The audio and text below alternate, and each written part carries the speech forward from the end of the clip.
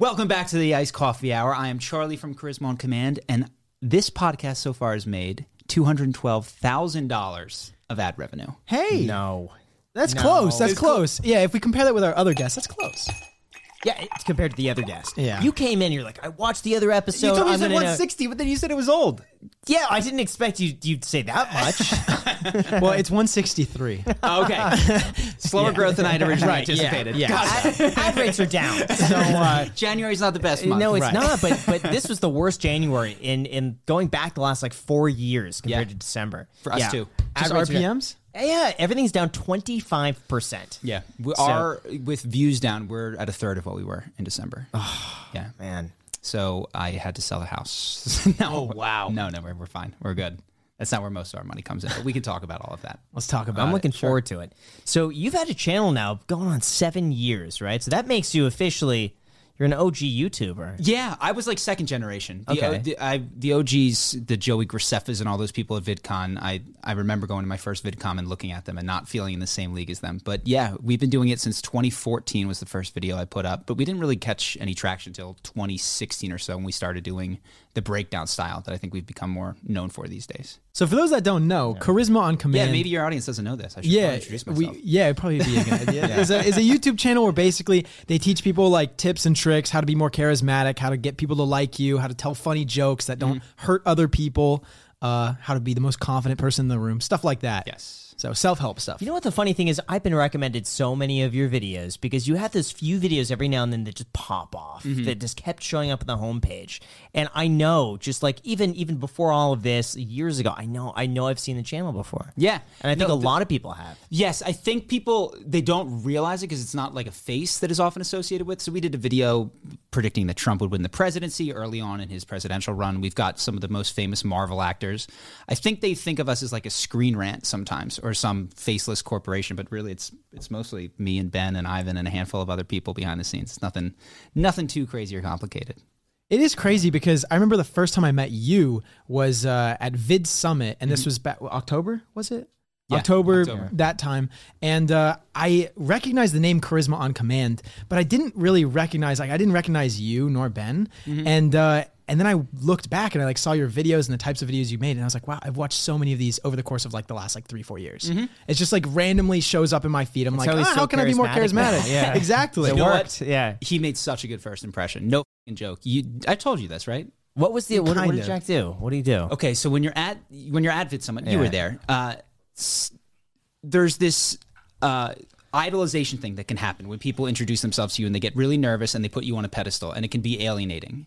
And then there's the reverse where people play it way too cool and they don't give a shit about what you do, and they're trying to not do that first thing. You were able to be complimentary of our channel and then treat us like humans instantly. And it was like, yo, dude, I love your channel. Do you want to get a drink and play poker? Is that what you said, Jack? We were. I don't remember what I said. We were playing. We were playing what Hold'em that night. Yeah. And then you didn't take it easy on me. You cleaned me out. Wow. Wow. That's high praise. Exactly. No, Thank you. You made a fantastic first impression. Thank you. And then Thank we you. stayed in touch. You came and visited the house, and here we are. We got to talk about his house, by the way. almost 6 million subscribers later for you, right? Yes, we're at about. So we've got several Close foreign. enough. Do you guys have foreign language channels? No, we do not. You should consider it, and I can introduce you to some of my people if you're interested. Yeah. We have, it's about 5 on our main channel, but then another 4 or so on foreign language channels that we just give them access to our Google Drive. They usually translate or dub over it. And we own all the channels, split half the revenue that comes from core sales and ad rev. It's not a ton of rev, but it's like a significant amount of our views are in foreign countries, which is pretty cool. We're legit more famous in Russia on a per capita basis than we are in the United States of America or in the English-speaking world. That's interesting. Yeah. Now, I'm curious. I first want to ask, before we get into the house, and by the way, Jack has talked nonstop about your house, I think since I visited a man's house. Yeah. That's right. Let's just start talking about this house. So we'll get to that in a second. Why not show your face? Good. So we have a couple of videos back in the day, probably 2018 or 19 was the last time I was on the camera. So there's a lot with my face on it.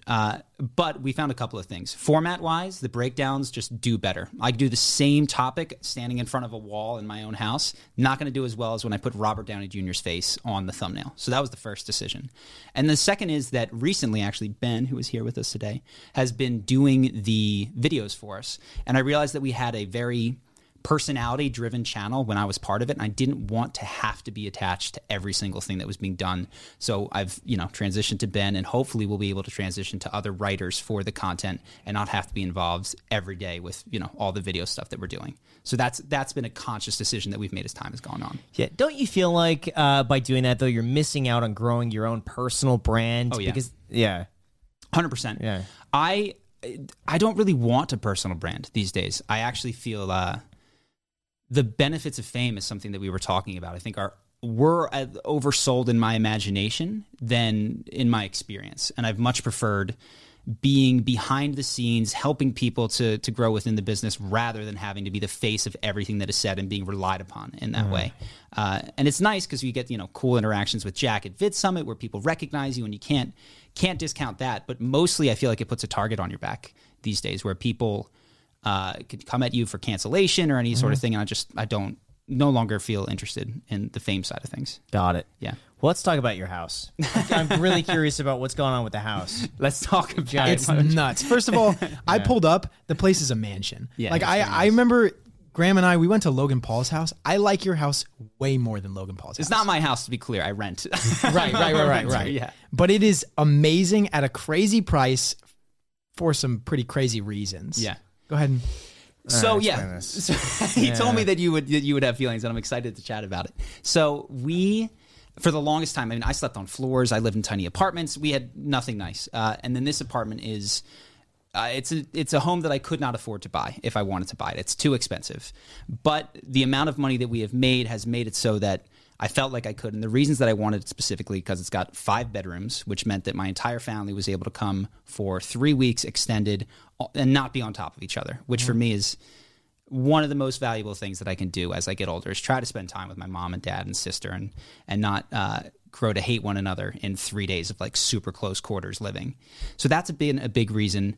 And then we wanted to get out of downtown Santa Monica, which has sort of fallen apart, unfortunately. I don't know if you've been in the area these days, but Often. I saw you. Yeah, I'm leaving California, and a lot of what you spoke to, and a lot of people have spoken to, is like, I experienced that. We were in the very center of 3rd Street, and it just was not the area that we wanted to be in. Were you in one of those apartments? Yeah, the Mayfair. Oh, yeah. Yeah, I can reveal this now. Yeah. We were right on 3rd Street. Right, yeah. Yes. So that area. It's funny because I would always walk by and see those places up there. I'm like, what is it like to live there? But I envy that because I'm like, I can't believe you could literally just take an elevator down and you're right there. It was like walking distance to the beach. The coolest when we moved in. It was so awesome. How much was rent?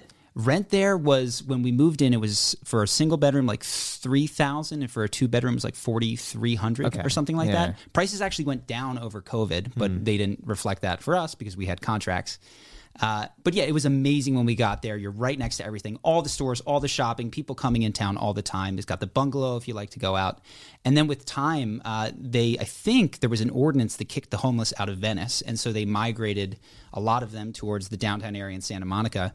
And I mean, I've got stories, we don't need to go over them, but it became much more uncomfortable to just walk around your front yard. And walking the dogs became not something that I looked forward to and wanted to do in the same way. And taking a stroll in that area was not something that was, it used to be the best part of my day. And then there was just an added stress that I didn't want to deal with. So we moved up to Malibu as well for that reason.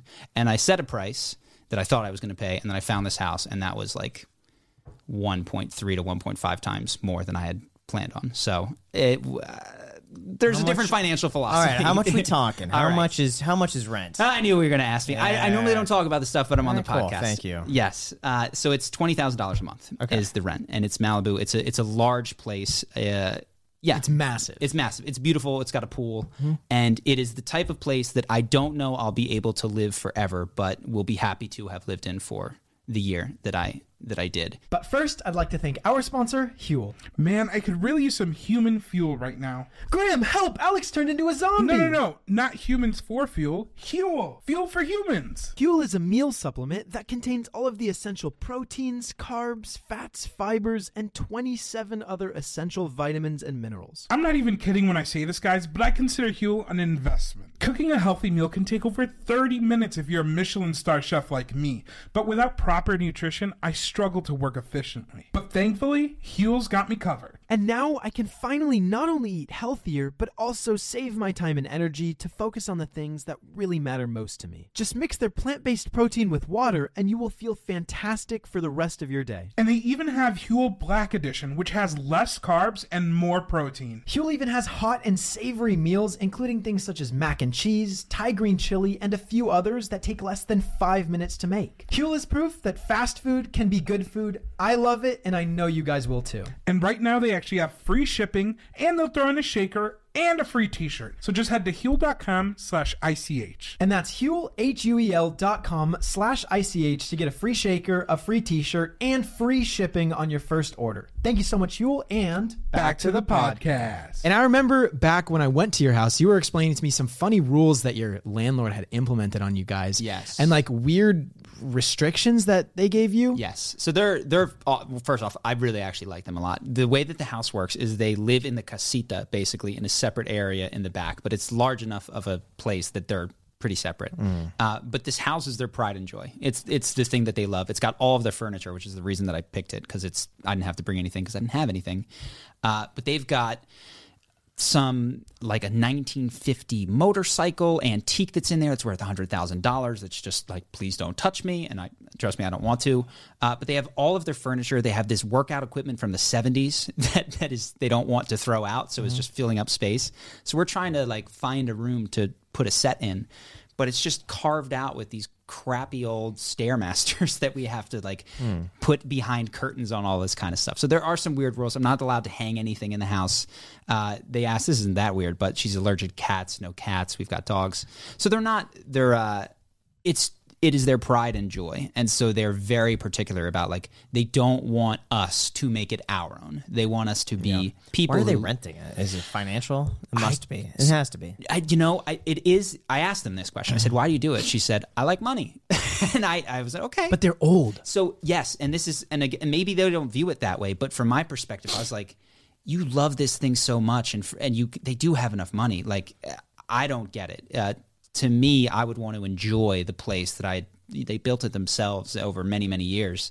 I don't get it, but I'm happy for it because when there's a problem, they're on it. Lickety split, they're over the next second because they care so much. And they rented it to me, which. But if they like I'm money, very happy. They're renting to you for $20,000. Yeah. But realistically, what's the market rent on that place? $6 million something. Probably. Oh, market. Like for sale. Sorry, the market rent. Yeah. I would suppose if they comparatively, I would guess $30K is what it could go for if they weren't so stringent about the type of person that's in there. And they like us because it's me and my brother. They're like, you guys gonna throw parties? No, I don't drink. I don't do any of that kind of stuff. I'm not going to have like a big rager at the house. At this point, we're both getting old and just we hang out with our dogs. We sit by the pool. There's nothing crazy going on. So they are looking for a particular, I think, type of renter, which is why they're happy to do it at a discount. And maybe they just don't know that it could go. I don't even want to say this because Jack showed me your house online. I looked it up. I honestly thought about 20 to 25. You think so? Realistically, yeah. I think it's tough to get an actual feel of the house though without seeing it in person. Like online does not do it justice. The backyard it just goes on. Yeah. It keeps going. It's nice. I when I was looking at comps, because you know more about the market than I do, but I for a moment in time became aware of like what my options were. And there was nothing like this in that area. The ones that were smaller than this were selling for 25. Yeah. I wasn't even looking at ones that were more expensive. Yeah, the issue is that like you're renting it with their furniture. Yes. So you take the tenant pool, you cut that down 75%. Exactly. No hanging things, cut it down further. You got to keep treadmills in there, cut it down further. So it's like, how many people are going to rent this place? Very few. True. It's going to take a long time for them to rent Exactly, and that's why it's the right fit for us. So because they are so particular about it, and most of the things we don't mind, it makes it a good fit for us. Yeah. Yeah. That's interesting. Any thought of leaving, moving somewhere else? Yeah, so I mean, we talk about it. Puerto Rico, you can do that. You can No, do that. So we've discussed this, and this is perhaps the interesting question about like philosophy of money, which Ben and I often discuss, and maybe you have a different take. California's really expensive, and not only the house, but you know this, the taxes and all of that kind of stuff. The amount that I pay on a daily basis to be in California compared to Nevada is probably over $1,000 a day, just for the privilege of a few hours of sunlight. And should I do that? I come to the conclusion that yes, I should, because one, right now I can afford it, and it just makes me marginally happier than being in Puerto Rico. That's why I come to the conclusion. The idea of stacking up more money while nice seems less valuable to me than sunshine in the afternoon. And I don't think that's something that I'm going to regret later in life, but I don't actually know what I would do if I had, say, at the end of the year and I saved a bunch of money. Say I had another $250,000 or $500,000. There's nothing that I can conceive of that I could use that money for that would add to my life in a meaningful way. S&P 500. That's it. So you need some good dividend stocks. Yeah, and so what is your crypto? Do you just get joy out of seeing the pile grow? Like, Yes. why have more? And is there an enough number for you where it's like, you know what, I'm going to splurge. I'll just screw it at this point. I am, to a certain extent. No, I don't look at the whole number. I look at like whatever the number is. So let's say it's $100. I'm like, okay, now I could spend $3 of that. Yeah. So I just spend 3%.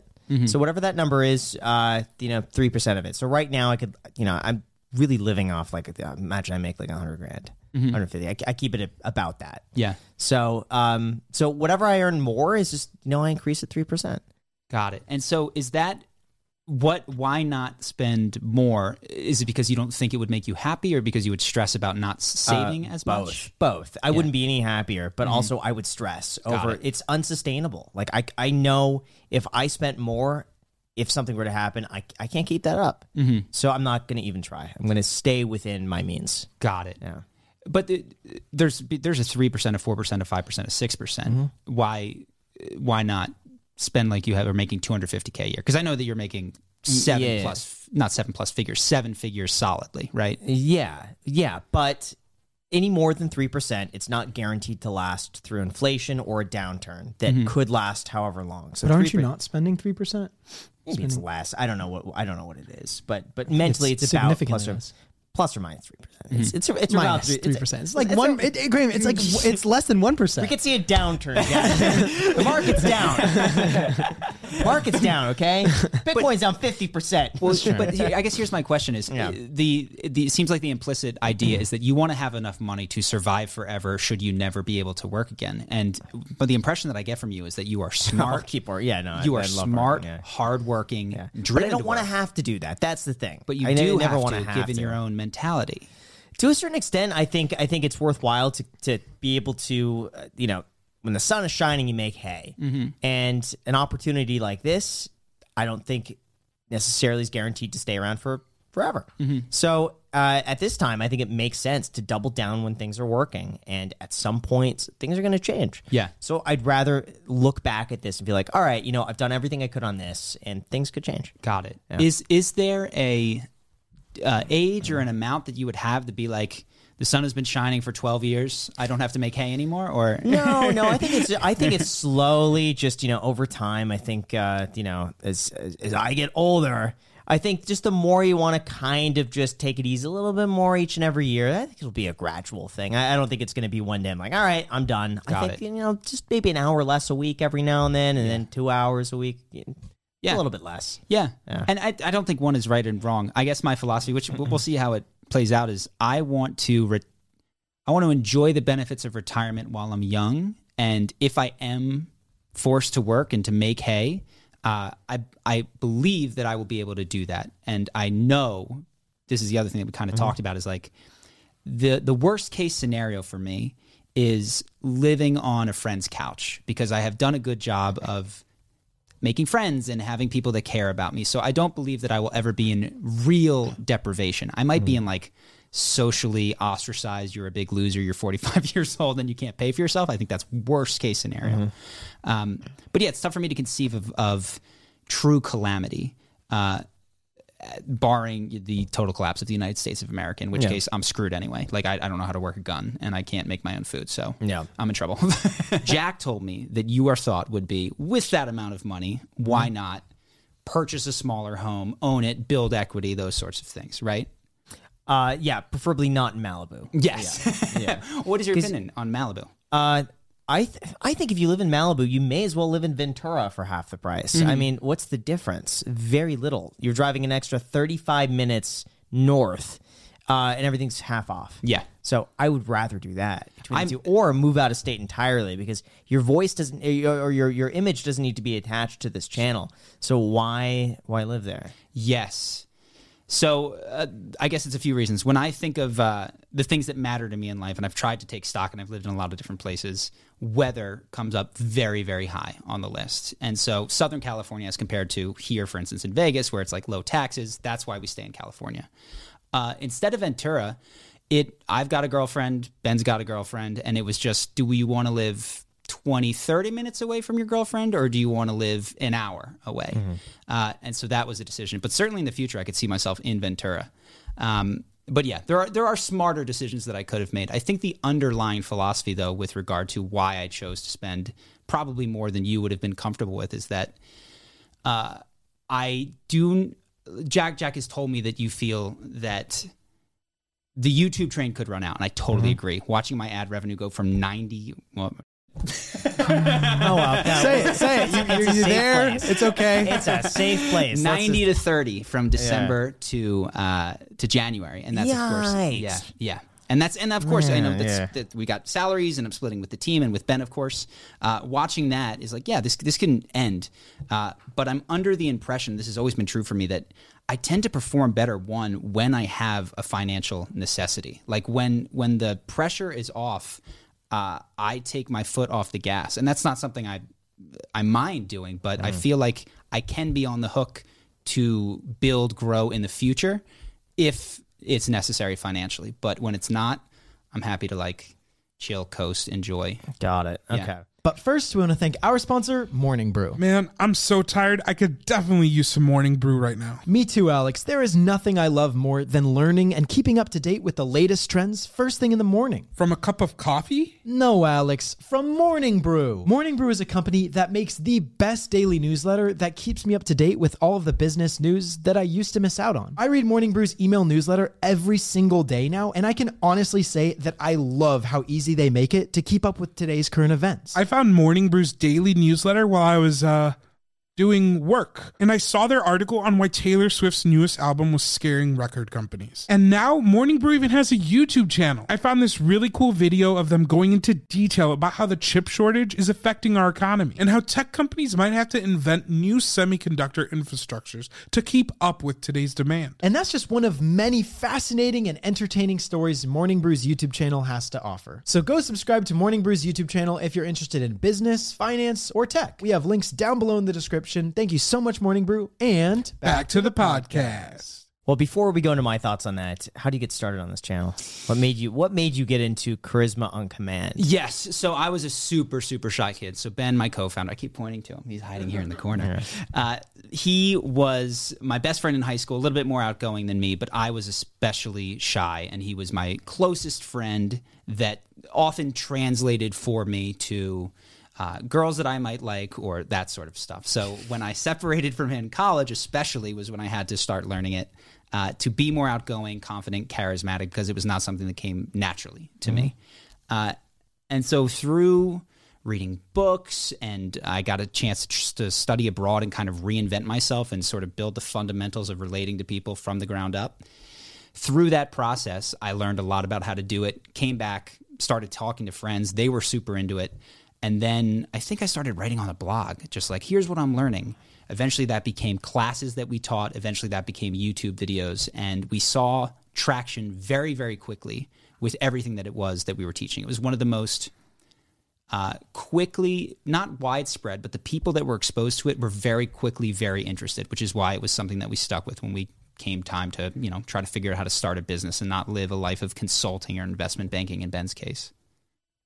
So it was mainly just talking about like how to be more charismatic and stuff like that. At the beginning, it was very much about getting dates and girls, because I think we were trying to solve the problem that we felt most acutely. Kind of it picked up from where Simple Pickup I think left off, because they abruptly ended, I think, right? And then there was this big this big market out there, I think, for a lot of people, especially when YouTube was becoming more popular and people were home. Those are the people who needed the dates.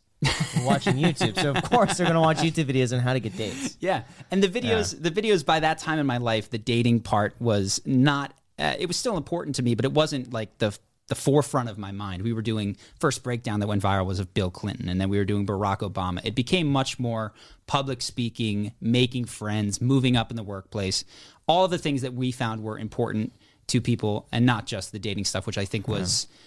Overemphasizing some of the people that I wanted to differentiate myself from when I had the YouTube channel. Got it. Yeah. But let's start with the dating for a second. Sure. I think that's interesting.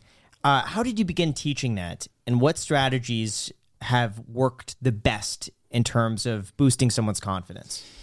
So we started in New York. Skillshare back in the day Skillshare, do you wow. remember that it was an in-person platform? Did you No. ever use it? So No, I it used didn't. to be basically a classroom booking platform. And it was, you would like say, I am an expert in X, Y, and Z, and I have 10 spots, and they would give you, okay, come into our location, and we will be the ticket selling platform to your class. Wow. So that was the first thing that we ever did. We had 10 seats, gave 5 of them away for free on a local Reddit, and then 5 people came through the Skillshare platform, spent like $15 or something. So after the cost of Subway and, you know, all the food that we had to get, it was like we made $8 each. And the first class was how to talk to girls in the park. And so we just kind of ran through like a model for how you might do this. Okay, here's how you work on your confidence. Here's what you can say to start the conversation. Here's the things that are important when you're setting up a date. And here's how you make it all happen. At the end of it, guys were hanging around in our class. They're like, so when can we do this? And we're like, hadn't thought about that. Yeah. So then we started taking people out, and we would go out, and very much it was, I guess, the pickup model at that time was like, go talk to girls. And we were definitely trying to not be like most of what we saw out there, but this was the business model. So we took a handful of guys out to the park. If we saw a pretty girl, we would go up, talk to her. If it went well, fantastic. If not, totally cool. And teach them to do the same. So that was what started it. And then from there, eventually that became one-on-one coaching with the guys that were most interested. Once that got booked up, the question was, how do we scale this? And the answer was, let's make a course of what we're doing. By that point, we'd realized that the people that were most interested in dating and exclusively interested in dating were not the people that we wanted to work with. Why is that? Without judgment or trying to shame, it was like when I went to the friend of mine and I was like, hey man, I'm going to teach you, how to date girls. He might be interested in that, but that was a reputation that he didn't want to associate with himself with. Mm-hmm. Understandably, in more mainstream society, that pickup artist stuff was like icky and gross, and anything adjacent to it, nobody wanted to be related to. Yeah. So when we talked to the guys that we most wanted to be working with, they didn't want that to be the primary focus. So we realized that in order to attract the type of person that we wanted and still talk about dating, we were going to have to add all of these other pieces that were very important in as well. And that was why we focused on charisma broadly rather than dating specifically. It was just because we wanted to surround ourselves with a different type of person that was naturally attracted to pure dating. Does that make sense? Yeah, it does. Yeah. So where does someone start? If they're not confident at all, if they have a fear of going out, talking to people, making friends, how do you begin people on that journey? So we have our course broadly, and it's what I try to do is give them the easiest, fastest thing that they can implement right off the bat. And so day one in our course is be better than good. So in every conversation, almost everyone, somebody's going to ask you, hey man, how's it going? And most people be like, not bad or fine, or I'm doing good. The easiest way to set an interaction up to do well is to find a way to be better than that. So, hey man, I'm doing awesome, or I'm exceptional, I'm great, like it's been an awesome day. When you inject a little bit of energy into the beginning of the conversation, the other person tends to give back some, and then it's much easier to make conversation. So we when we're starting, we start at the beginning, which is like, what do you say at the beginning of a conversation that is very easy, very small? That evolves into longer later in our courses and what we're teaching. It might be about storytelling and more complex ideas of how do you hook someone in a story and when should you digress and tell a funny aside versus when should you just get to the punchline. But it's those small things that we try to do first when we're talking to someone. And these days, it's almost all done through the course. I mostly am behind the scenes doing not charisma stuff. Honestly, I'm doing more business stuff these days. Yeah. Okay. And how long did it take for you to go from someone who was a little bit insecure and shy, maybe, to someone who was pretty dang good at like being confident? Dang good. Yeah. Better than good, Jack. Better than good. Pretty dang good. listen. Okay. Yeah. Take Sure. the chorus, Jack. Fantastic. Better than good. Exemplary. Listen, Sure. I was listening. Pretty dang good. Isn't that better than good? No, I appreciate that. He's doing Yeah. all right. I just like that you think I got better than pretty dang good. No, so it took for me months. It took a long time, and that's because I was floundering. And in fact, I made a lot of bad decisions because when you are not good at anything, any advice seems plausible. So, for instance, one of the pieces of advice that someone gave me was when you're at a bar and a girl asks you to hold her drink, that's like a beta move. Never do that. She's trying to get you to do a favor, and you can't do it that way. So I was like, okay, I don't know any better. So when people ask me to hold drinks, I would be like, can't do that. No. And I would try to be some cool, tough badass until one day a friend of mine basically chewed me out and told me that I was being an asshole. And it was like those sorts of mistakes that I was making because I had no way to filter the good advice from the bad advice via my own life experience. So it took a longer time for me to go, oh, that's crappy advice. And I probably didn't need to go down that path and define, oh, that stuff is actually good. So months at least, if not years, for me to get it. Interesting. Yeah. So you could take it from someone who you'd listen to, and you'd put all of their advice into action. Oh yeah, I didn't know any better. You just believe it. I didn't know any better. And then you had to learn through your own experience. That's hilarious. You know, Oh my the funny gosh. thing, I watched a guy who I thought had great eye contact, and I determined it was because he had big eyes, which was wrong. But what I learned is when I talk to people, you should do this. And for like a week, I was running around like, that's a great point. I swear to God. And I think it was Ben who one day I was at the gym. He's like, or not the gym, we were out at a club, and he goes, dude, what the f*** are you looking at? And I was like, I'm making eye contact with you. No way. Swear to God, stop doing that. It had probably been a week of me practicing That is this. so Yes. funny. And it was so, and I think it had to be, there is understandably sort of a social stigma that comes from having to learn this stuff as consciously as I did. You're supposed to just get it. But for whatever reason, I didn't. And I think a lot of people didn't. Not like I'm Aspie or Asperger's or autistic or anything on the spectrum, I don't think. I just, whatever influences I had in my life didn't lead me to figuring this stuff out. So I had to learn it in a very analytical way, which is the way that my brain tends to work. That's most people now. I feel like the fact that we're spending so much time online, you get in contact with somebody else, you're like, I forgot what to do. Even with me, if I'm working for like a few weeks and I don't really do anything, I get out and I'm so uptight.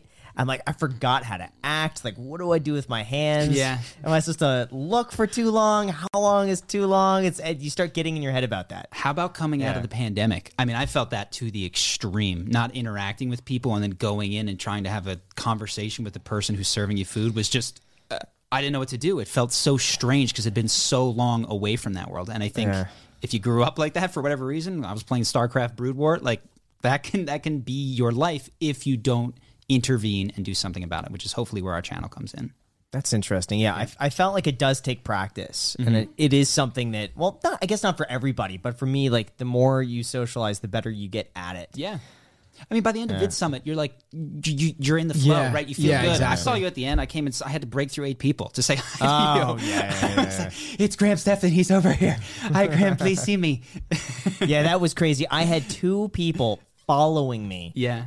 One guy was giving me a stock tip, and I forget the I forget the stock. He was telling me about this pharmaceutical company, but I think he was a part of it. So he wanted me to make a video on this company. Okay. Oh, I remember that guy. Yeah. He wanted me Yeah. to talk about it, like in a video. I'm like, I'm not going to talk about a pharmaceutical company in the video, but yeah, he followed me for like 10 minutes. just Yeah. I wish I knew this. Imagine if the thing is up like 1,000% now. Should have taken that I tip. should have taken it. So you said after meeting me, you had a great first impression. What about after meeting Graham? Oh yeah. So how about after meeting me and give both of us things that we could improve on? Okay. How is that? Yeah. I'll have to. I did not come prepared. I will say, outside, you actually made a funny impression. So before we got in, it's freaking cold in Vegas right now. We're standing outside of your house, trying to knock in, and we hear on the doorknob things, the ring speak to us. Yeah.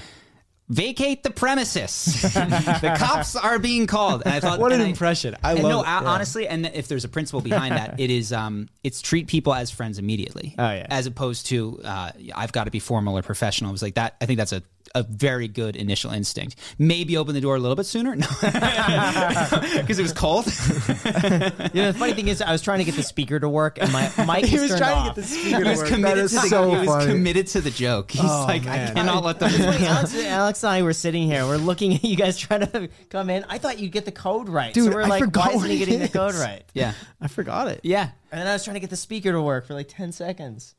Yeah, you guys are fumbling outside. And I mean, that was it. Literally, I shook your hand there, and then we've moved in and had this conversation. So I'll sit in. We can splice something in. But that was the moment. That was the strongest emotional feeling that was out of the ordinary from normal interactions that popped in my head. I was like, oh, good for him. Like he's no, seriously. And I can fall out of this. I can be. Wow. I'm a philosophy major. If you ask me a question, I'm going to answer it as deeply and literally as I can. But I think the instinct to around. Can I say that?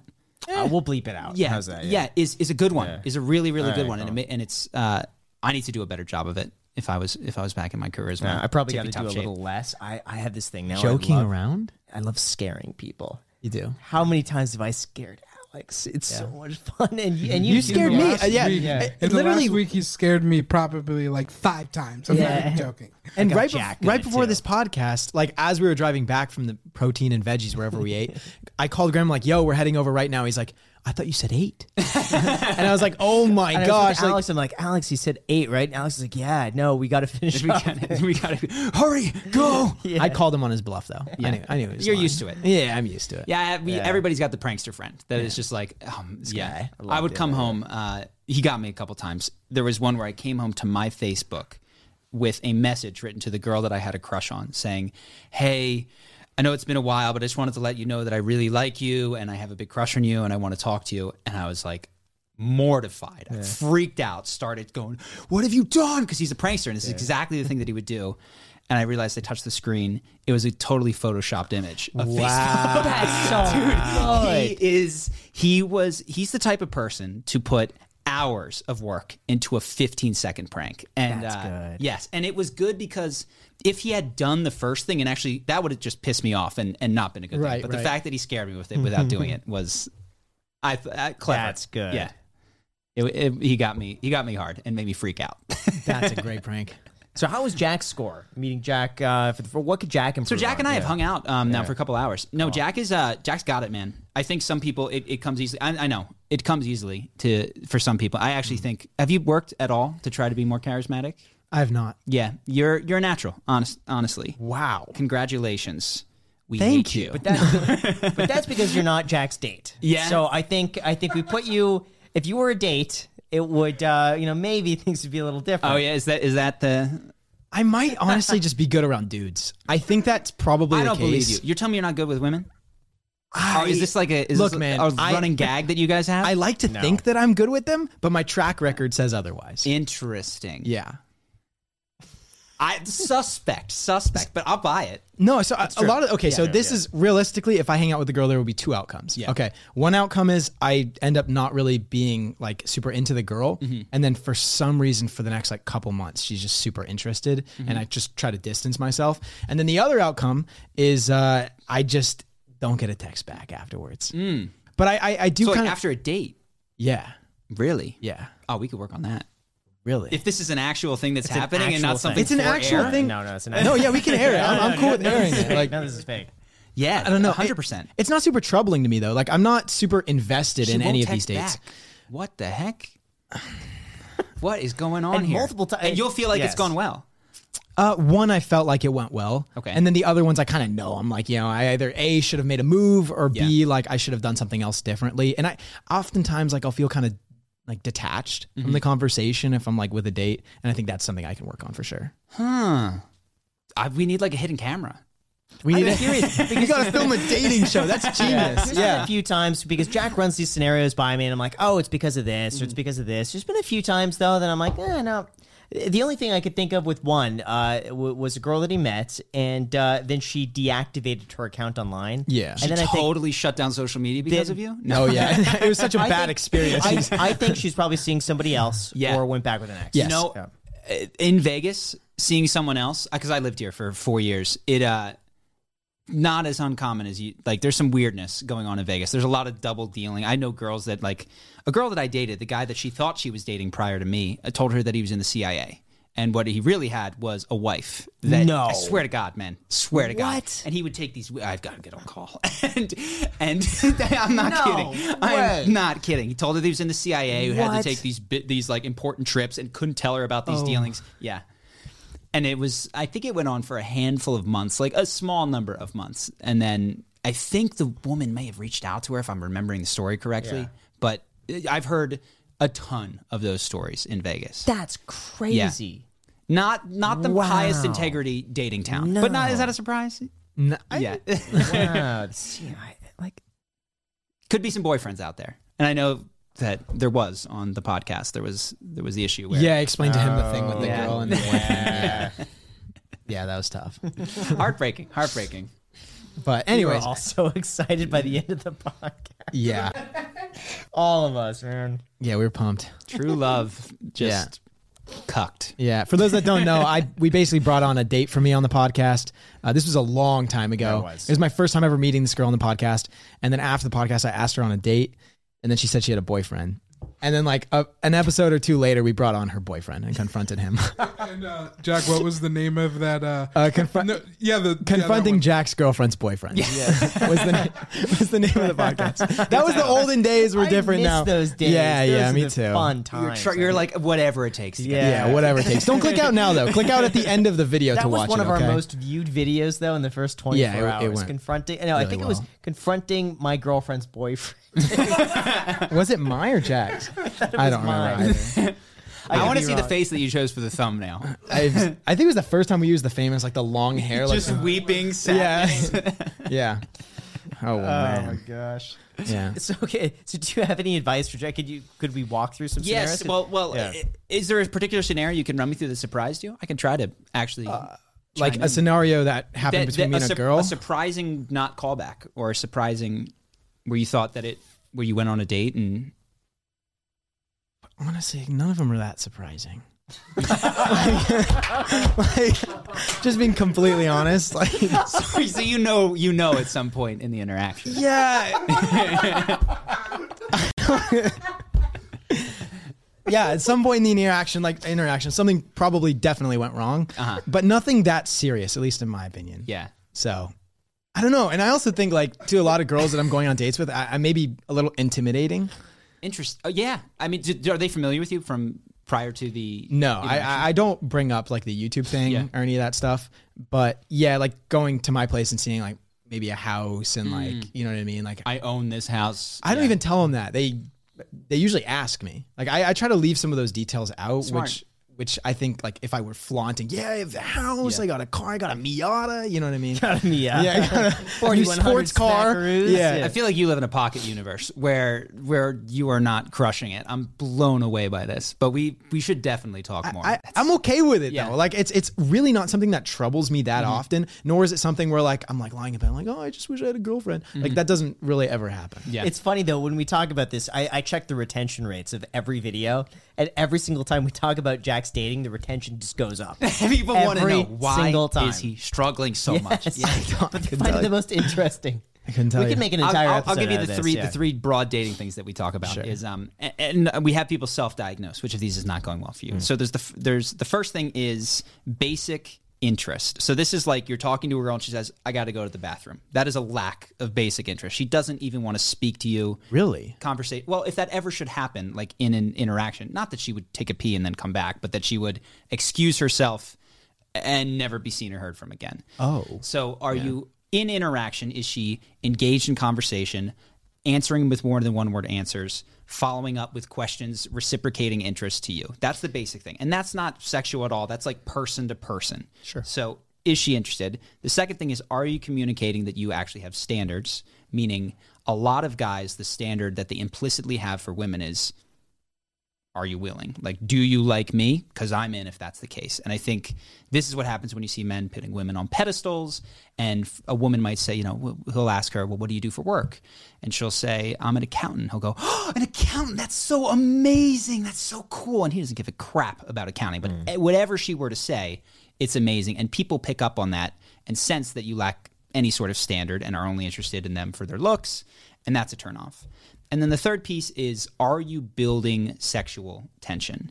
And that starts with like lasting eye contact. It's the second thing you might do is, rather than sitting across a booth from somebody, you can sit on the same side of the table or at the bar, so that when you're joking with them, you can touch them on the shoulder or laugh by touching their hand or high five. Like, you wouldn't want to sit like we are right now on a date, because it's going to be much tougher to establish any sort of comfort with physical contact.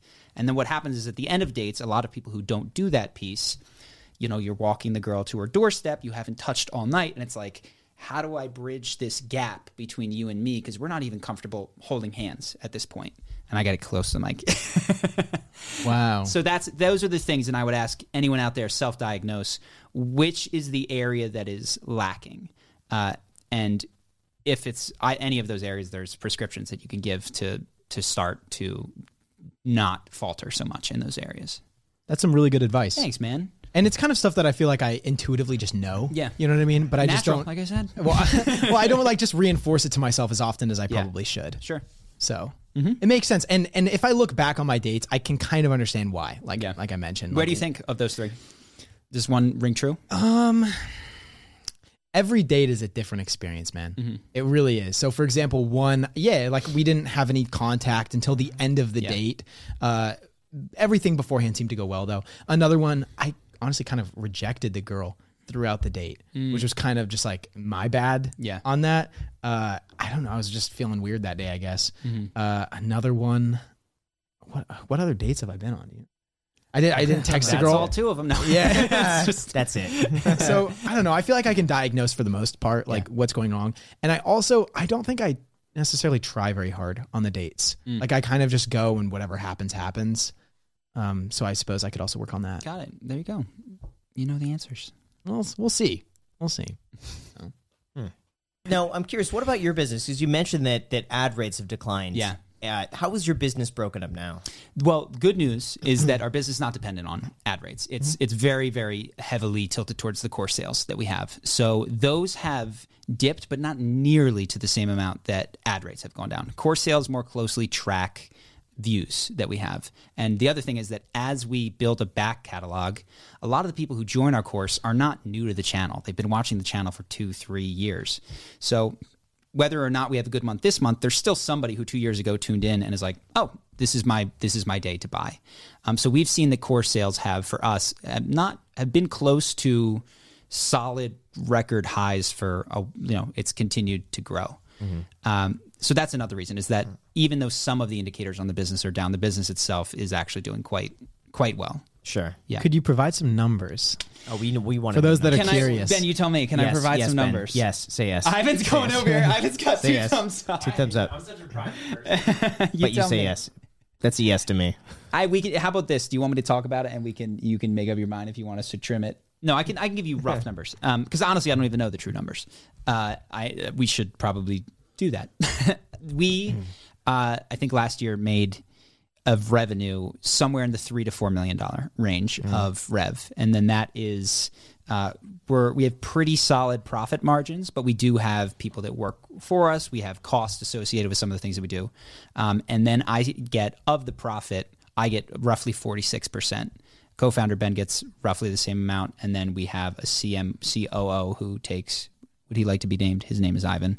He gets 7%, and we're hoping to grow that into 10% for him as he takes on more responsibility. I kind of want like the Dana White to that's what we're looking for. Is like, Sure. I'm Fertitta brother. I started the thing, and then I want to have a front man that is not me, more heavily involved with the day to day. How many people are involved in this?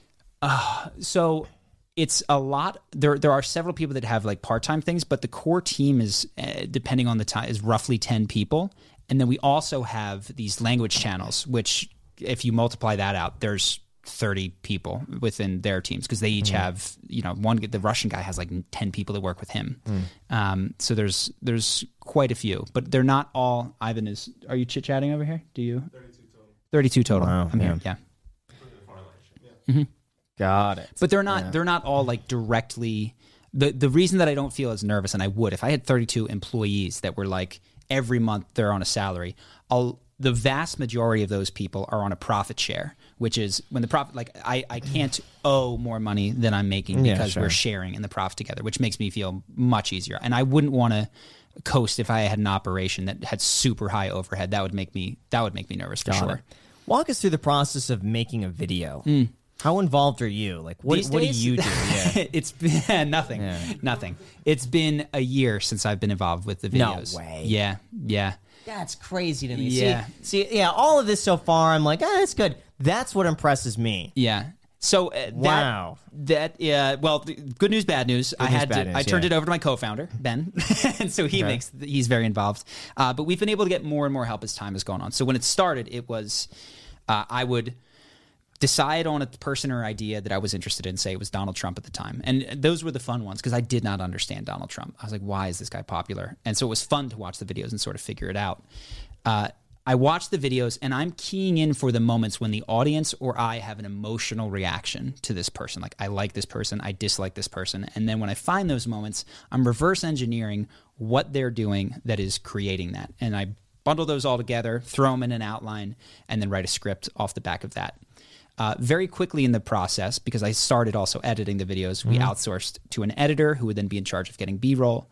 And now we have that initial process is done in tandem with a sort of a junior writer that we are training right now. I'm not training. Ben is training right now to help us with that whole video process. But our goal by the end of the year, our number one goal for the business is not related to revenue. It is to have our junior writer level up to writer and have us receive a video that we did not have input in that is up to our standards and we are ready to put on the channel. If we can do that by the end of 2022, I will be thrilled. And I know Ben will even be more thrilled than I am because he's making the videos. How difficult was that to turn over to somebody else? Because you're doing this channel in the beginning. I mean, this is yours. Did you find that it did better with you behind it? You kind of like going through everything, putting your own touch on things? Yeah, there was I think an investing in, like when Ben came in, he had never done it before. Yeah. And so if you looked at our best months, it was, that might have been off our best month. But I actually think our best month ever, I think, was when Ben and I were splitting videos or he was making some of them. So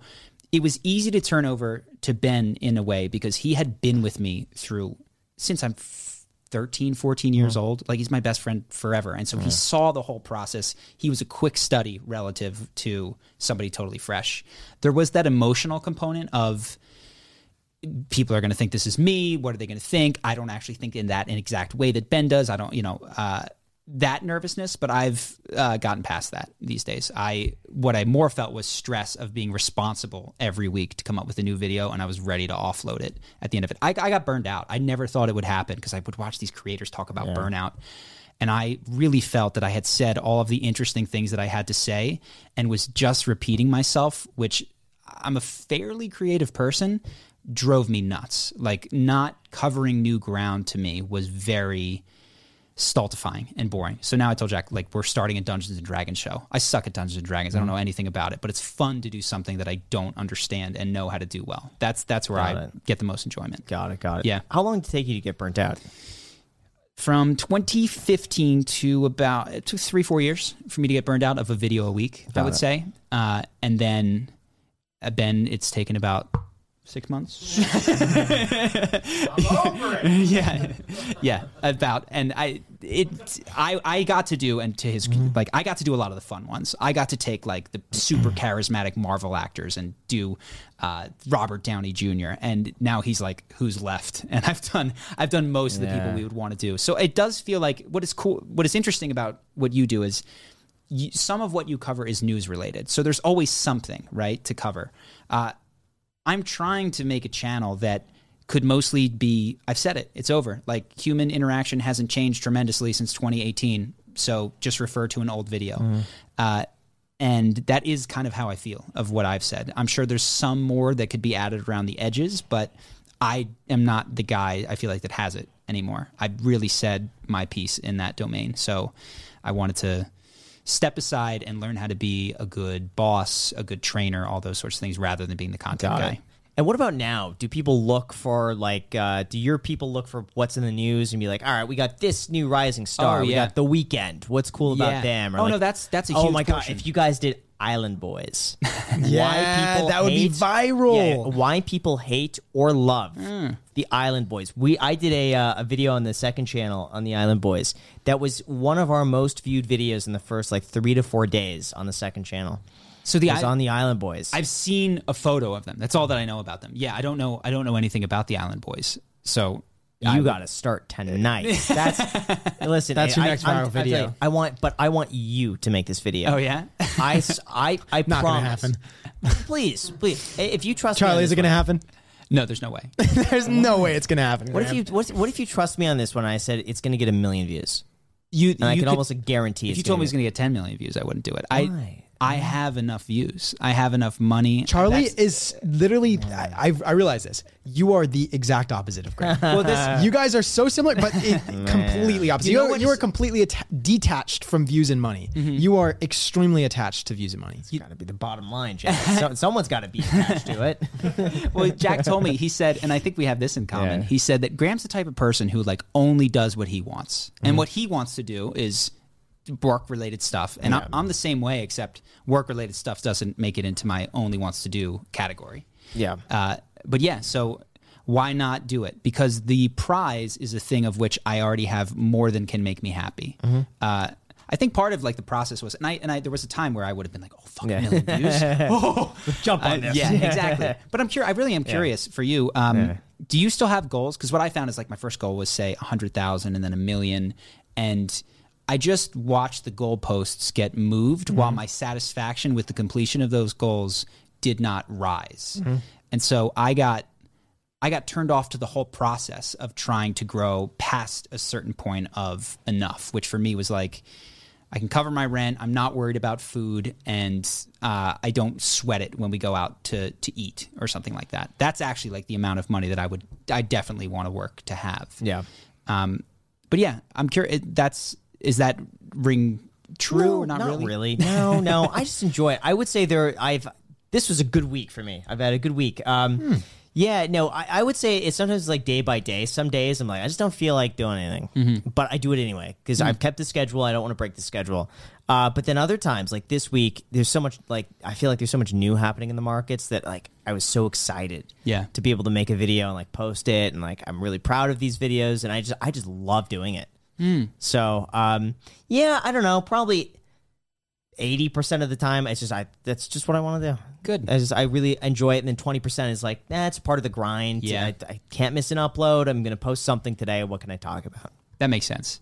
I guess, do you feel like your drive to do it these days is more joy-driven or anxiety-driven? Meaning you're trying to avoid the anxiety of not doing it, or there's a joy of the creative process that you want to I feel? enjoy the creative process, and I like having that schedule and sticking with it. I think I take a lot of personal pride in the fact that I don't miss uploads. Yeah, man. If people... now. But I know I'm sure at some point that'll change. Sure. Yeah. Yeah, and I think there was a time for me where it was joy-driven. And of course, there's always a balance of I'm nervous that I don't want this thing to fall apart. But there was a discovering that was going on when I was more learning this stuff, doing the people I was most interested in, and that phase ran its course for me. Yeah. And then it became, the reason that I'm doing this is because I'm anxious about losing what I've built. And at that point, I was okay, I need to go find something that genuinely sparks my creative juice, even if I suck at it, even if it doesn't make money, because I did charisma for 5 years before I made a dime.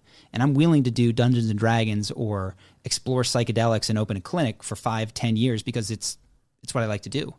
And then maybe there will be money at the end of that because I'll have become one of the people in the world that is most fascinated, most obsessed. That's kind of what I've realized, is that I monetized my obsession, and then the obsession died. Yep. And so trying to keep that thing going would just defeat the purpose of why I did it in the first place, which was to be free to choose how I spent my time.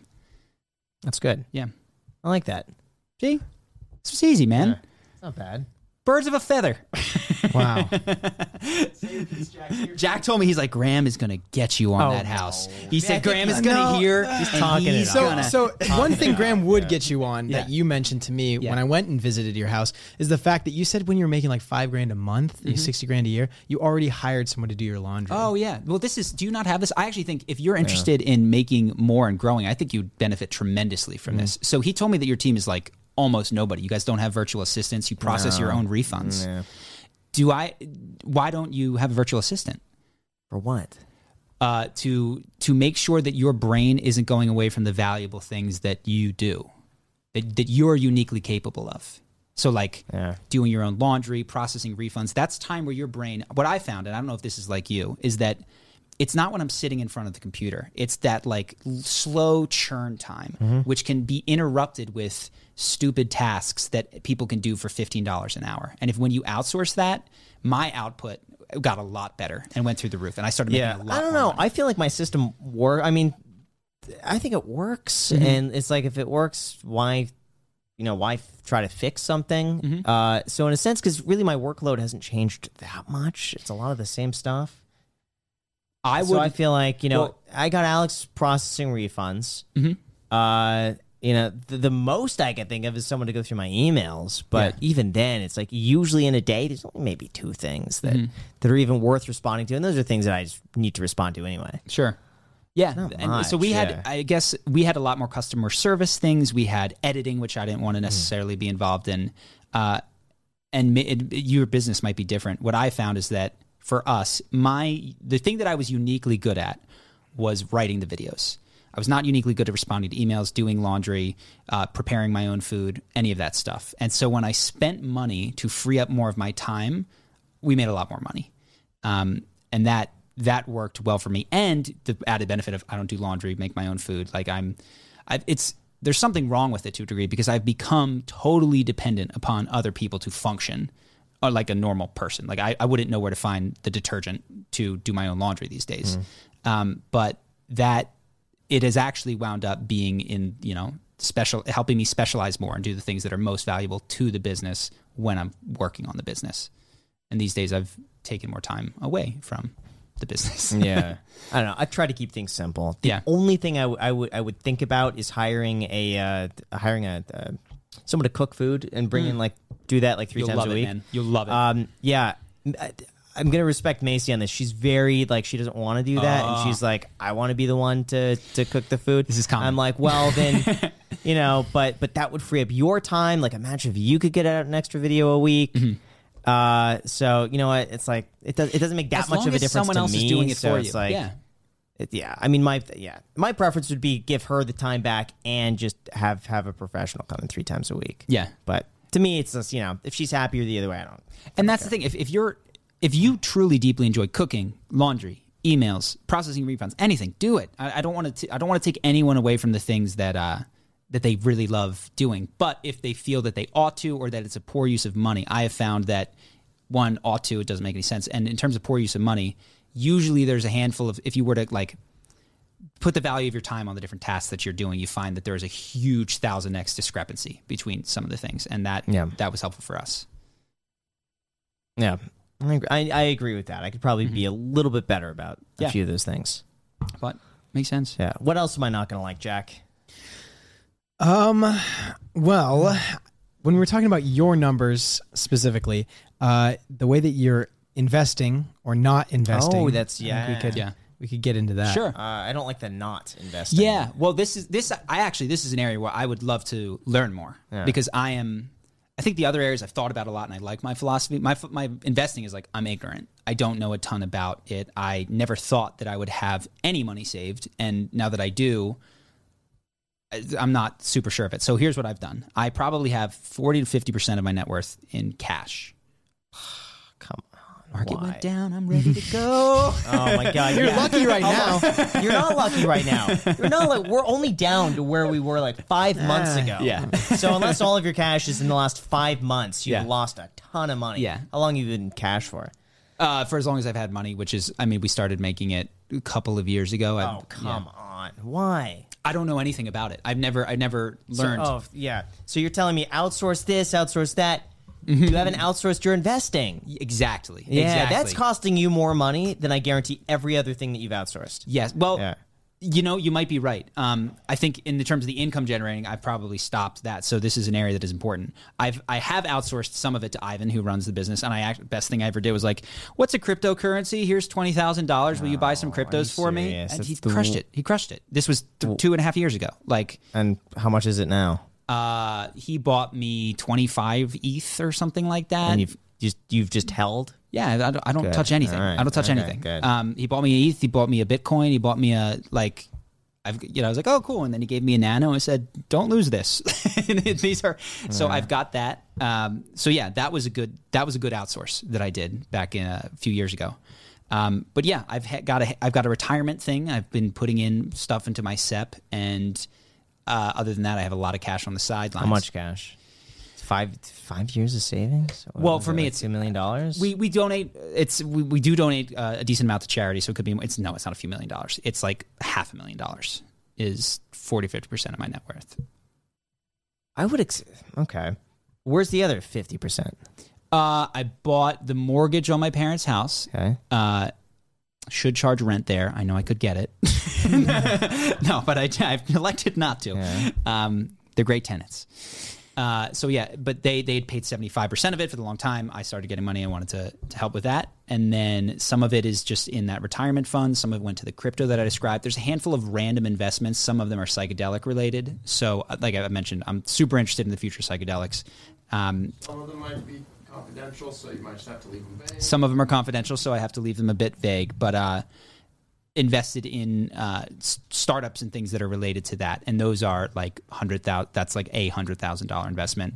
Got an opportunity. I think I can say this, to invest in SpaceX early. So took a flyer on that for like 25, and it's you add all that up, it comes out to my net worth. About $1 million? About take? yeah, Okay. yeah. It's just a lot to be spending on rent relative, but It is. You're writing that off, right? So it's a Only business expense. 20%. Because I'm not.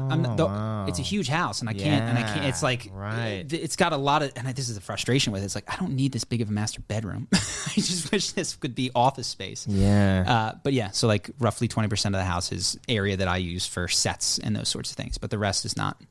Got it. Yeah, it's expensive. It's legit expensive. Yeah. Well, I would encourage you to begin trickling that. So of the 500,000, let's just say, keep 50 to 100,000 in cash, and then the other 400,000 trickle it in the markets probably over the next 6 months. Set a plan. Over 6 months and not 2 years. You think go faster? 2 years? I was thinking faster than 6 months. Oh my I God. thought 6 months was no, slow. I think if he's waited 5 years now, he's not. I'm gonna- waiting for that dip. Yeah, listen. I could, after 5 years, there's nothing I could say that would make you dump it all in the market. 100%. Oh, to be clear, actually there is. There is? It's not because I'm stubborn. It's because I don't think. Okay, my thought, which I'm totally open to amending, is you should have enough money for a couple of years in pure cash. No, a couple of years is nah, definitely that's excessive. very conservative. Usually 6 to 12 months max. That's about as much as you would need. I got. Because you got plenty to fall back on. The chance of like the business going belly up and you not being able to pay your rent and all this stuff. Chances are, if that even happens, a year of runway is more than enough time to find out another plan. Got it. I mean, So- I'm 100% totally down to do that. To set a much lower threshold, and then what? Just put it into S&P 500. Yeah, or you could do what might be better is just a total stock market index fund. That way, you're not just concentrated in tech, but you're encompassing everything. It'd be like 2,000-3,000 companies. What do you think about? And this is what do you think about China, Alibaba, Tencent, that kind of stuff? Risky, Yeah. because you don't really own the company itself. So the stock is like you're buying a stock in a holding company. So there's some. It's a big risk, big reward. To me, it's too risky. If you were to invest 10% of it, I was just curious. fine. Yeah. I guess the broader question is, you mentioned a lot of like the U.S. stock market. Do I need world exposure? Do I need different currencies? Do I need? You could.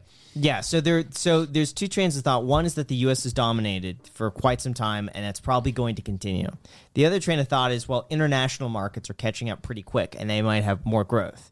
So, it's either one could really pan out. What I've done is allocated from my index funds, about 10 to 20% with international stocks, and just an international index fund. That's Yeah. it. So you could do that. So- I legit will probably. So- I will tell Ivan. Are you taking notes? If you want, yeah. I mean, honestly, what I would do if it were me, I'd probably, if you want a safe approach, is like 80% in a total stock market index fund and 20% with international. yeah. That if that were my $100,000, that's probably what I would do. You know, it is very safe. I like it. I like safe. But if you want riskier, you could put 5 to 10% in crypto, Bitcoin, I've got Ethereum. 10% in Yeah. crypto on account of Ivan's Then, purchasing on my then behalf. you could just leave that alone, Yeah. or you could put 5 to 10% in fun speculative companies like the Alibaba, Neo, and stuff like that might do really well, or it might just go to zero. Yeah. I think the chance of those companies being delisted is pretty small, but you never know. Yeah. It's a risk. Dude, I'm totally game for this, and this is an area where I confess near total ignorance and disinterest. So I do need to, and you're dead right, outsource it because I'm not going to be the guy that learns this stuff and manages my own money. But the good news is that effectively. you've already learned it. That's you're done. That's it. If you I'm yeah, that's it. Yeah, there's not much to it. There really Yeah, is. yeah, that's it. If you literally just said, all right, for every $100 I earn, $80 goes into the total stock market, 20 goes into the international, and you do that for 50 years. yeah.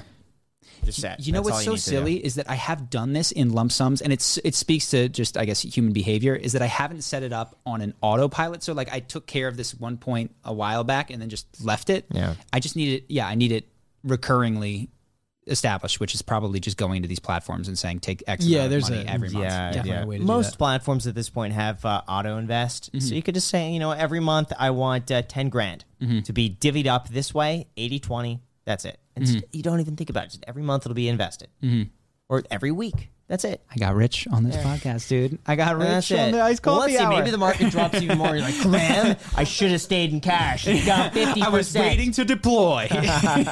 Waiting for this. Imagine we dip more than the prices Oh, were man. 5 years ago, and then he's like, I would have just made out bank right now. I knew I was saving for a reason. So I'm not There's an always a chance that I'm not an happens. expert on this, but there was something when the economy, or the stock market, boomed during Corona. I was like, this shit's fake, and that I know that's kind of a Cro-Magnon approach to it, but it does seem weird that the stock market goes parabolic while productivity doesn't. No, because yes and no. In hindsight, you could look back, no, that's fake. But in the moment, and even still now, you could consider that, well, how much money was printed into the economy? A lot of money. What was it? Was it 40% of all 40% of all dollars, dollars? Yeah. So you could look at that objectively and be like, all right, 40% more currency went into the market. People use that money to invest in the market, and now it's there.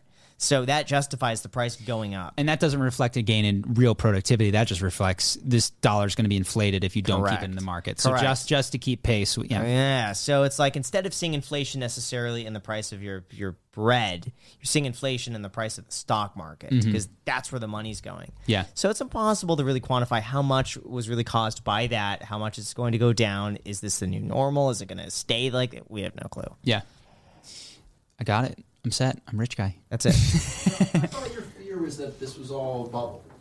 This was all sham. China was going to take over the U.S. Well, the fourth turn, Ray Dalio. oh no. So, well, yeah, I can bring some of that. Are you familiar with like Ray Dalio has been Yeah. a pretty big China bull for a long time. Has talked about sort of the end of the U.S. empire. Yeah, he's been saying that for a long time. Yeah. Yes. It seems to be that. Do you think that is eventually going to happen? Like maybe in our lifetime? Say? I think they're a huge market, and it seems as though a lot of overseas markets are like that's even bigger than the U.S. and their demand is even bigger than the U.S. I would not be surprised if that continues. Can they be as innovative as the U.S. and can they create more than what we can here? Maybe, probably. I don't know to what extent, though. Yeah. So I'm thinking, the U.S. is so far proven, but I think there's more potential overseas. It's just we don't know. Yeah.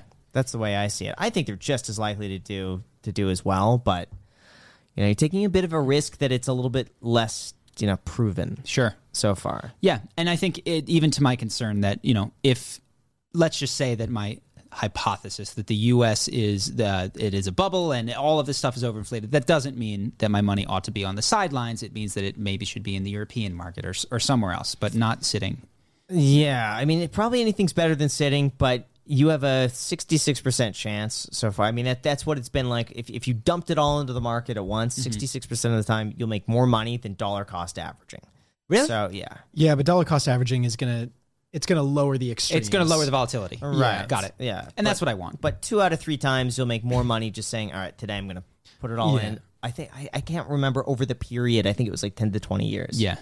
You'll make more money doing it. And that's the other thing is I don't want to need or touch any of this money for ever. You know what I mean? I do plan, like, there's things that are changing in the business, but I'm not planning on completely having my income go to zero. And if it did, you'd see a lot of activity from me in other fields doing other things. So the goal is to leave it in there and not need it, touch it for a long time. Yeah, part of it too, just mentally, just assume the second you invest it, everything's going to drop 50%. So I don't care. Just even assume 50%'s gone. Anything that drops, less than that, it's a win. Yeah, exactly. exactly. No, if money is stressing, I don't know. I've noticed in some ways I've been more stressed with more money, and that's what I've tried to guard against. When I had no money, I couldn't lose any, and when the market went down, I didn't care, and I was already sleeping on Ben's floor, and so it couldn't get worse than that. So I want to make sure that I don't become one of the people that has a lot of money and is stressed about the fluctuations of the market. When it's like, dude, you're better off than you were 10 years ago, but you're mentally screwed every time. And I hear people freaking out about this most recent tip that are losing their mind and definitely don't want to be in that boat. It's not even that bad of a drop. I mean, 10%. 10%. I know Jack, some. I mean, Yeah. Some people may be struggling, Graham. Some people might be sensitive. Depends what you're invested in. If Right. you're invested in Right. an index fund, it's 10%. I Yeah. mean, it's Yeah. But if you're invested in other companies, Jack, I know a guy. remember I was going to pay Jack $300 to sell out of one stock that we don't have to name here. And Robinhood. Robinhood. Mm-hmm. And I was going to pay him to sell Robinhood, and he didn't do it. I'm bullish on it. And, maybe and it's was down another bullish. 20%. Yeah, it's just So plummeted. so not only would he have saved money, that 30 days would have been up. You would have been able to buy back in at a lower price and profit $300. and then this dip probably would not have happened. no.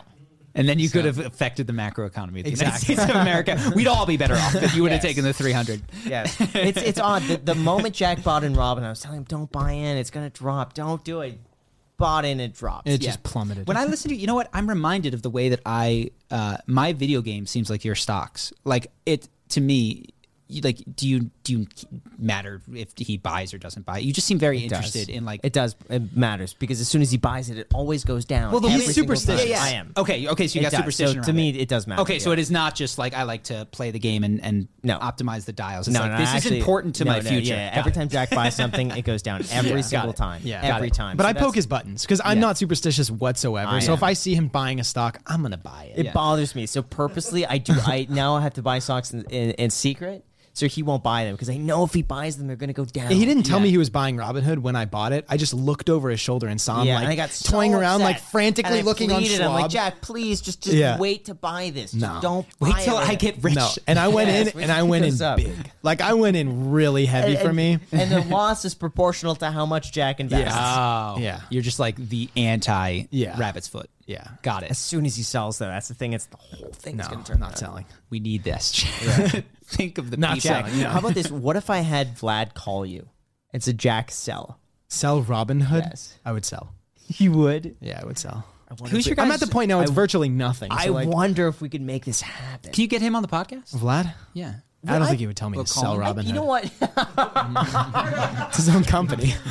That would be hilarious if we got Vlad on the podcast. That would and be he's like, viral. Jack, please sell. Sell Robinhood, And man. you We do? need it. Imagine you do though, and it skyrockets. Imagine that. Hey, Like the next day, they introduce crypto wallets. They put Shiba Inu on there. Their stock just like I finally have a good net income. yeah. They turn profitable. Don't do Yeah. it. Stand strong. Yeah, It's about no, principle. Diamond hands. That's what I'm Yeah. about. I bet we might be able to get him on the podcast. Let's do it. I would love to. Yeah.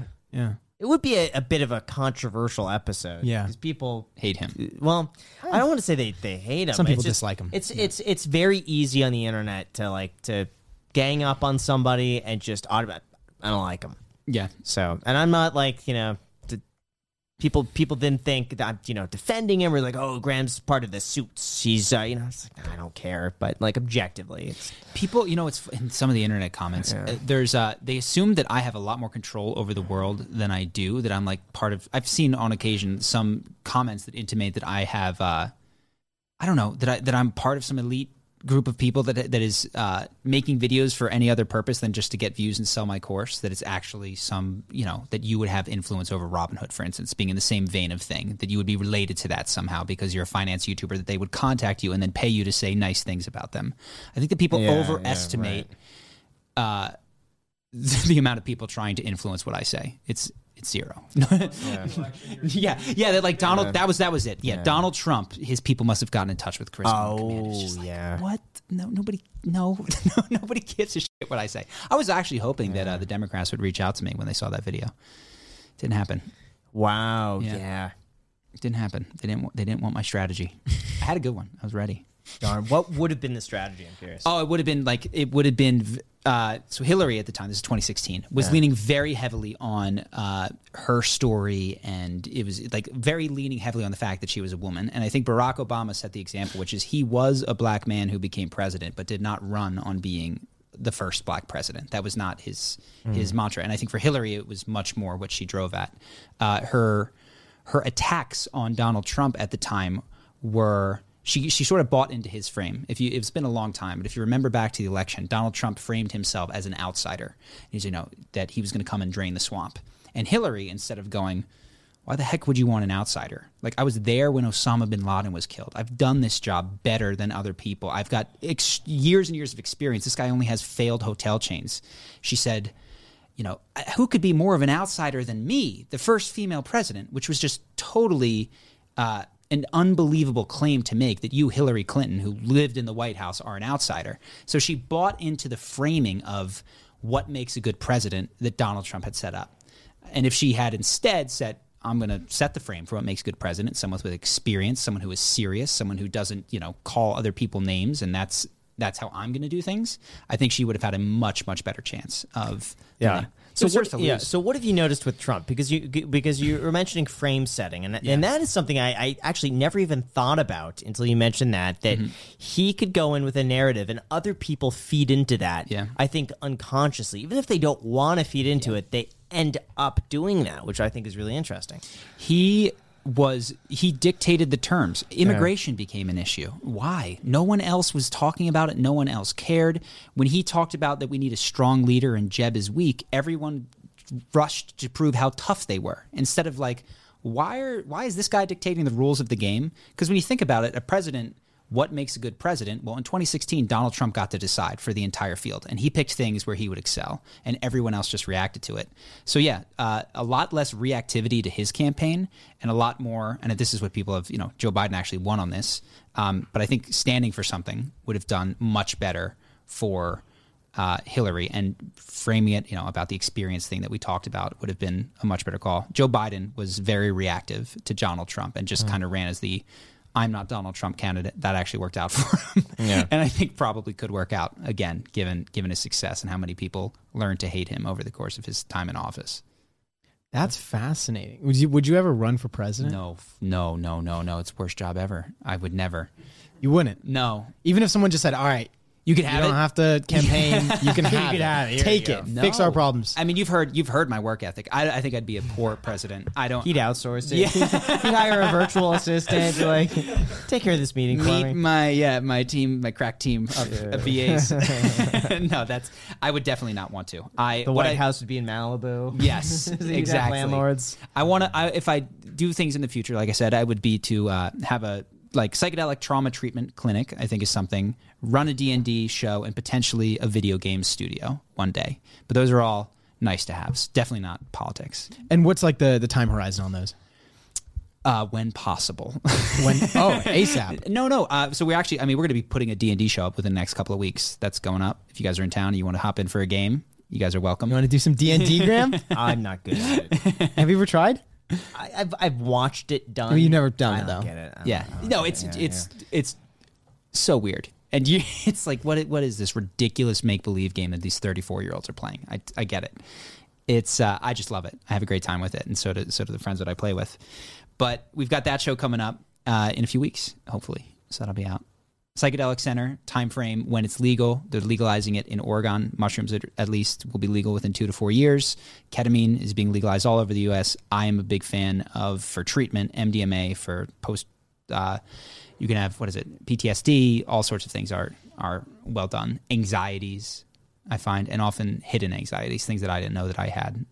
I'd be really curious if you took MDMA, what you'd get out of it. You wouldn't like it because you'd come out and you wouldn't be working as hard. Well, It's a day wasted. I don't want to do anything that would have Take away the edge. any potential to change or alter my mind. Yeah. I have no desire. Yeah, and it does. Yeah.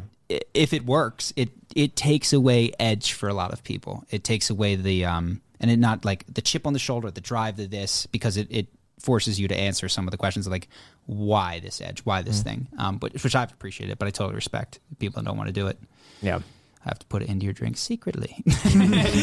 Jacket should be kicking in any moment now. So thank you so much for coming on. I really appreciate it. And thank you guys for watching. Make sure before you leave, subscribe, hit the like button. Make sure to get your free stock down below in the description. Sign up for Public. But more importantly, subscribe. Thank you guys so much for watching. Thank you. And until next time. Thanks, guys. Cool. Really quick, can I have you look in the camera? Yes.